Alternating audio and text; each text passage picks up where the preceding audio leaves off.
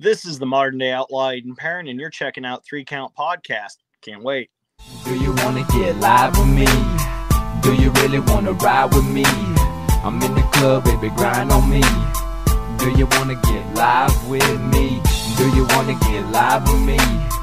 Do you really want to Welcome everybody to another great edition of the 3 Count Podcast presents Now Entering, and I'm your host, Clifford Red Dog Miller, the man that leads you up that mountain called wrestling. And by season 4 and our 300th and 30-something episode and a new background, right? I would just hope you say it with me. I am your Sherpa because like your tribal chief, acknowledge me. But like most good Sherpas, you got to have someone who's been there, done that, and can do it more efficiently than you can. And that's why it's never about me. It's about who's entering. So who's in the ring today? You can find this man at Rugged Pro. You can find this man at Pride Championship, New Wrestling. You can find this man at New Wrestling Revolution, World's Finest. And you can find this man at Best of the Midwest in November. He is a 6'3", 320 of Twisted Steel and Hell on Wheels. He is Aiden Perrin. Thanks, man. Thanks for the awesome intro. What's up? Hell yeah, bro. What's going on, man? So it's funny because we were jumping on before we started talking, and you had mentioned something outside. You were like, hey, I'm just a quote unquote, I'm an Iowa hick. And I don't know if you know this or not, but I'm actually from Nebraska. Like, even though I live in Massachusetts currently, I'm a Nebraska boy myself. You know what the Midwest is? We're a different breed. Oh, yeah.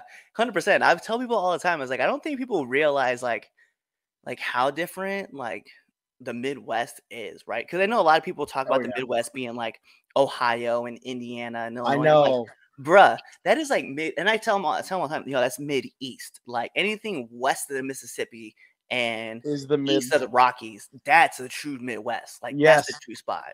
I was actually just cutting a promo about the Best of the Midwest tournament being in Indiana, and I just said the line, you guys aren't even really the Midwest. Like, why is Ohio here? Just because the Paul brothers couldn't show up didn't mean you had to bring Ohio. And I was burying the other states past that line. I didn't even think to bury Nebraska or the actual Midwest. Yeah. Well, I mean, listen, let's be real, okay? Any state that looks like a tractor, not Midwest. Okay? You can be country, right, but you ain't Midwest. All right. You're your own place. It's Ohio. Nobody likes Ohio, right? We don't talk about Cleveland, right? Who cares? Ohio even a real thing? The Rock Hall of Fame, whatever. You still got the Browns and the Bengals in that place. Let me know when you guys win. As a Chiefs fan, I would like to agree with that fully. I'm a Broncos fan at heart, so I can't. I'm so sorry. Hey, we all have something wrong with us. AFC West, we both win titles. All right, let's just put it that way. That's the truth. We're not the Raiders. We're not the Raiders. No, that team in black and silver can go to hell. I don't care about those guys. Even though the time that we're I think they already are in hell. They have Jimmy Garoppolo as a quarterback. Well, I mean, let's be fair, right? We lost to them at week 1. So if you guys want to understand when we're recording this week 2 Monday Night Football, so you can figure out the game yourself, because we're not going to talk about the Monday night game here. Right. But no, okay, so let's wrap it, right? So we were talking about, right before we got on, right? One, that we both were admiring some wrestlers from afar, right? And so, today they announced some of the names that were being announced at the WWE tryout, right? One of those names is Richard Holiday, and we can talk about him because, one, we both kind of have a connection with him, right? I know Rich, right? I've talked to him a couple times. We've had great conversations at Beyond Wrestling up in the Northeast, and then you were mentioning about how you admire the Dynasty, right, from a distance. Yeah, no, as a fan, and I always tell people I'm the biggest mark because I'm the guy who actually got in the business, so I'm a fan at heart, deep down. And so as a fan, I loved Richard Holiday and the Dynasty on MLW. That reminded me so much of a modern day evolution or Four Horsemen. Really the original core of the Four Horsemen was Tully and Flair. People they realized that Arn became such a star later, but he wasn't the initial focus of the Four Horsemen, even though he was the one who named it. It was the coalition of Tully Blanchard and Ric Flair, and that's kind of what MJF and Richard Holiday kind of felt like to me. And then you had the Arn Anderson equivalent and Alexander Hammerstone, who's also amazing. And I just enjoyed that faction so much. And then, Holiday's stuff as a single star is great too. Deeply entertaining.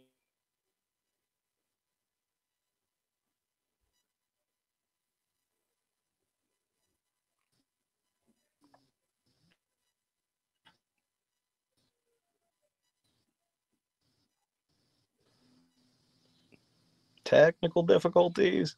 Yeah, we're back now. But you were continuing on about Holiday and about how you're a fan with like the faction and stuff. Yeah, and I've just been a fan of all of his work that I've ever seen, and the dude really has so much like drive. It's very admirable, seeing as he had the cancer, I believe it was, and then to make the total body transformation he did to like this ripped, super tan dude who looks like a star in the 80s. He looks like the Macho Man to me now physically. And, you know, he's another guy kind of like Matt Cardona that took all that effort. You know, it kind of inspires me to get in the gym more even, you know. And so I have huge respect for all that, you know, ambition. It's funny though, because like when I talked to Richard, I remember the first thing I said to him too. I like walked up to him. I said, "Hey," I was like, "You know, my name's Cliff," and he was like, "I'm Rich." I was like, "The first thing I just want to tell you is congratulations." But like, I just feel like that was the biggest thing. Like, first of all, like you just beat cancer. Like, let's be real. You know, now we're gonna, let's talk about this. And then like the next thing I said, I have so many questions for you, and then we started talking from there. So it was like just right. I was like, I'm a doctor's guy, mind you, like. It's one of those things where like in this business, right? Like we admire like a lot of the talent from like afar, and then we talk to them. Like you had mentioned, you said the word right, and I'm gonna fix something that you said, right? You said I'm a mark for the business, right? You're a mark, and it's something that Martin Stone, like on our, if you guys want to go check out our episode with Martin Stone, he even corrected me because I had talked about me being a mark for a certain wrestler. He's like, no, you're not a mark for that person. You're a student of that person. So I was like, wow. Oh. Whole mindset change. I was like, all right, I'm just gonna be a student of that person. So you have to kind of like think of it as sense that you got into the business because you're a fan of it, but more importantly, now you're a student of the game. So now this is who you like to follow. So it's the same kind of concept.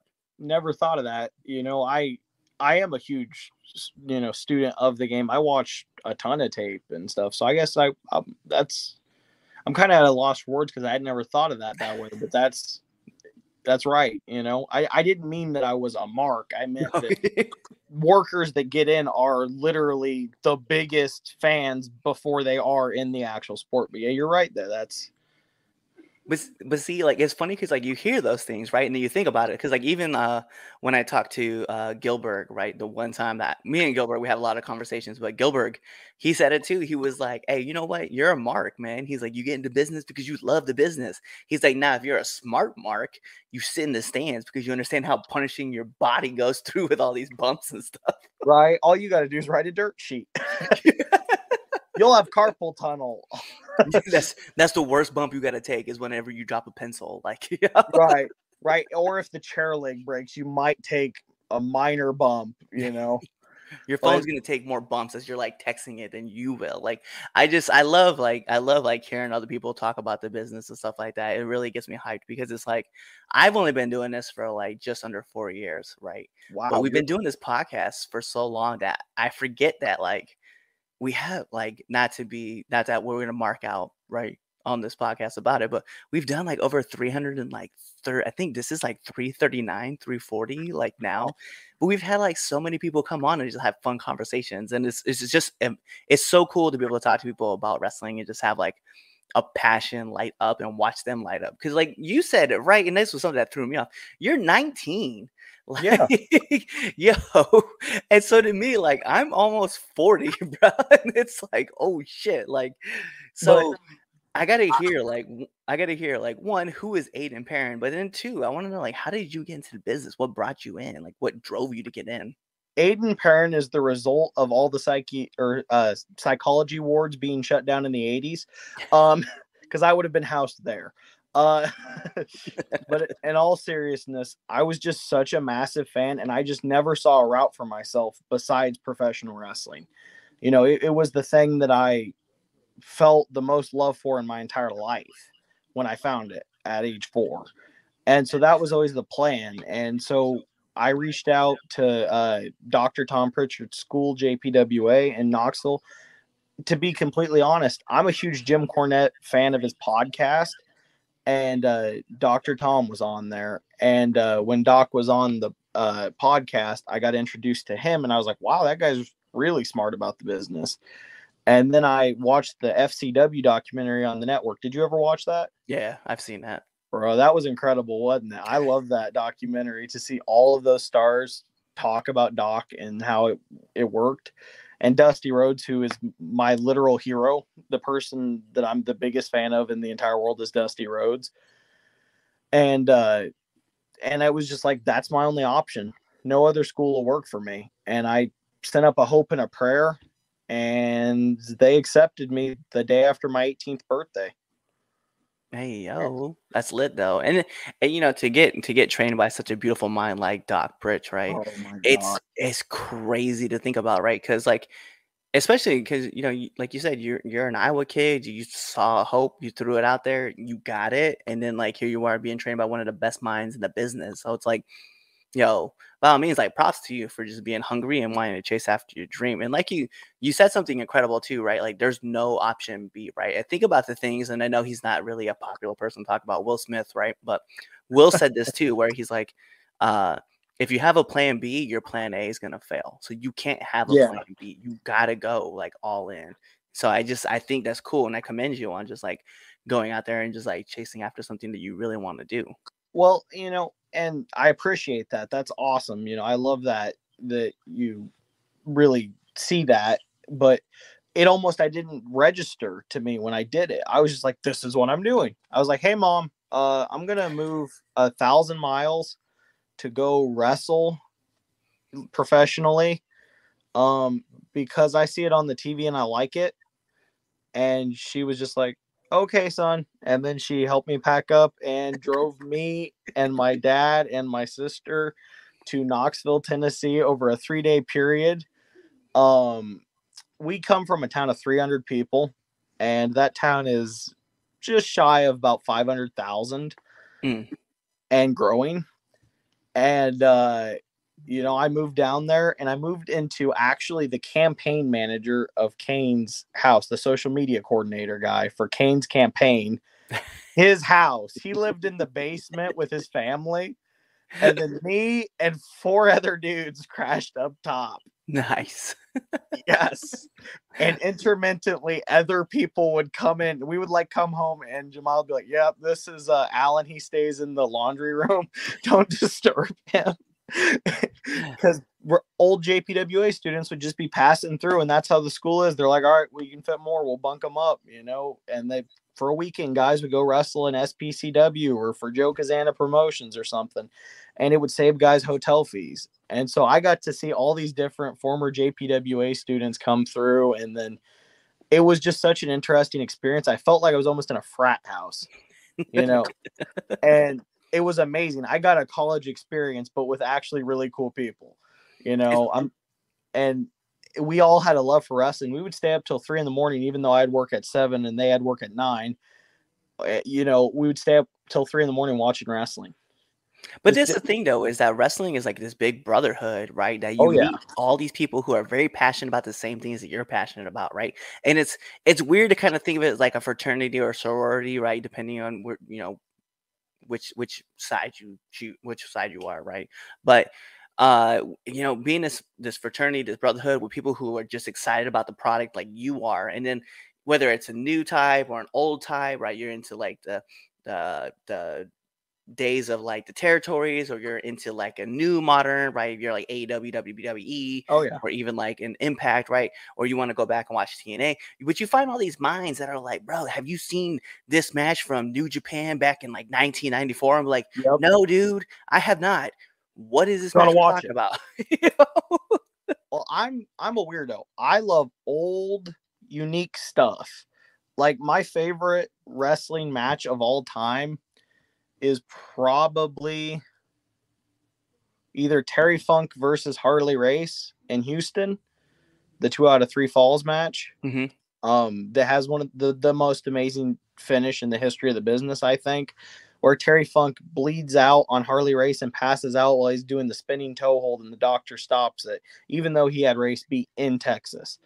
And so that's my view. I'm so old school, I'm still stuck in a headlock for 10 minutes, as they say. Yeah, I love it. And another guy, Vaughn, who's an incredibly talented guy, who was my roommate, he loves the Attitude Era because that's the era he came up on. and he loves the big characters and the over the topness and the funniness and the great technical wrestling like Kurt Angle and Chris Benoit, and and guys like Brock Lesnar and guys like um William Regal and Christian and all those. And so I got to, open my mind. I never thought that wrestling was bad. It just wasn't my flavor. Right. Doc says flavors of ice cream, that's wasn't my flavor. And we had another guy named Chris who was into like Japanese junior heavyweight style, but old like war promotion with Jericho versus Ultimo Dragon and all those incredible matches like that. So I got to get introduced to the roots of today's style that, and I hate to say it, a lot of guys don't do well. So I was never going to be a fan of, but when I saw it done really super well, it's like, oh, I am a fan of that. It just, when it's done by Certain legitimate, people. Yeah. No, it's funny because like for me, right, like I grew up in like the golden era and then and I was like a young teenager. Well, I don't want to say young teenager. I'm like 10, 11, 12 when the Attitude Era really kicked off. So I became like a massive fan of like the Attitude Era. But I find myself now like just enjoying wrestling. Like not even just like, it's almost like if you were in like Baskin Robbins, right? You mentioned ice cream, right? Like just different flavors, right? And it almost like you're in Baskin Robbins and you're like eating all the ice cream, but you just can't find a flavor that you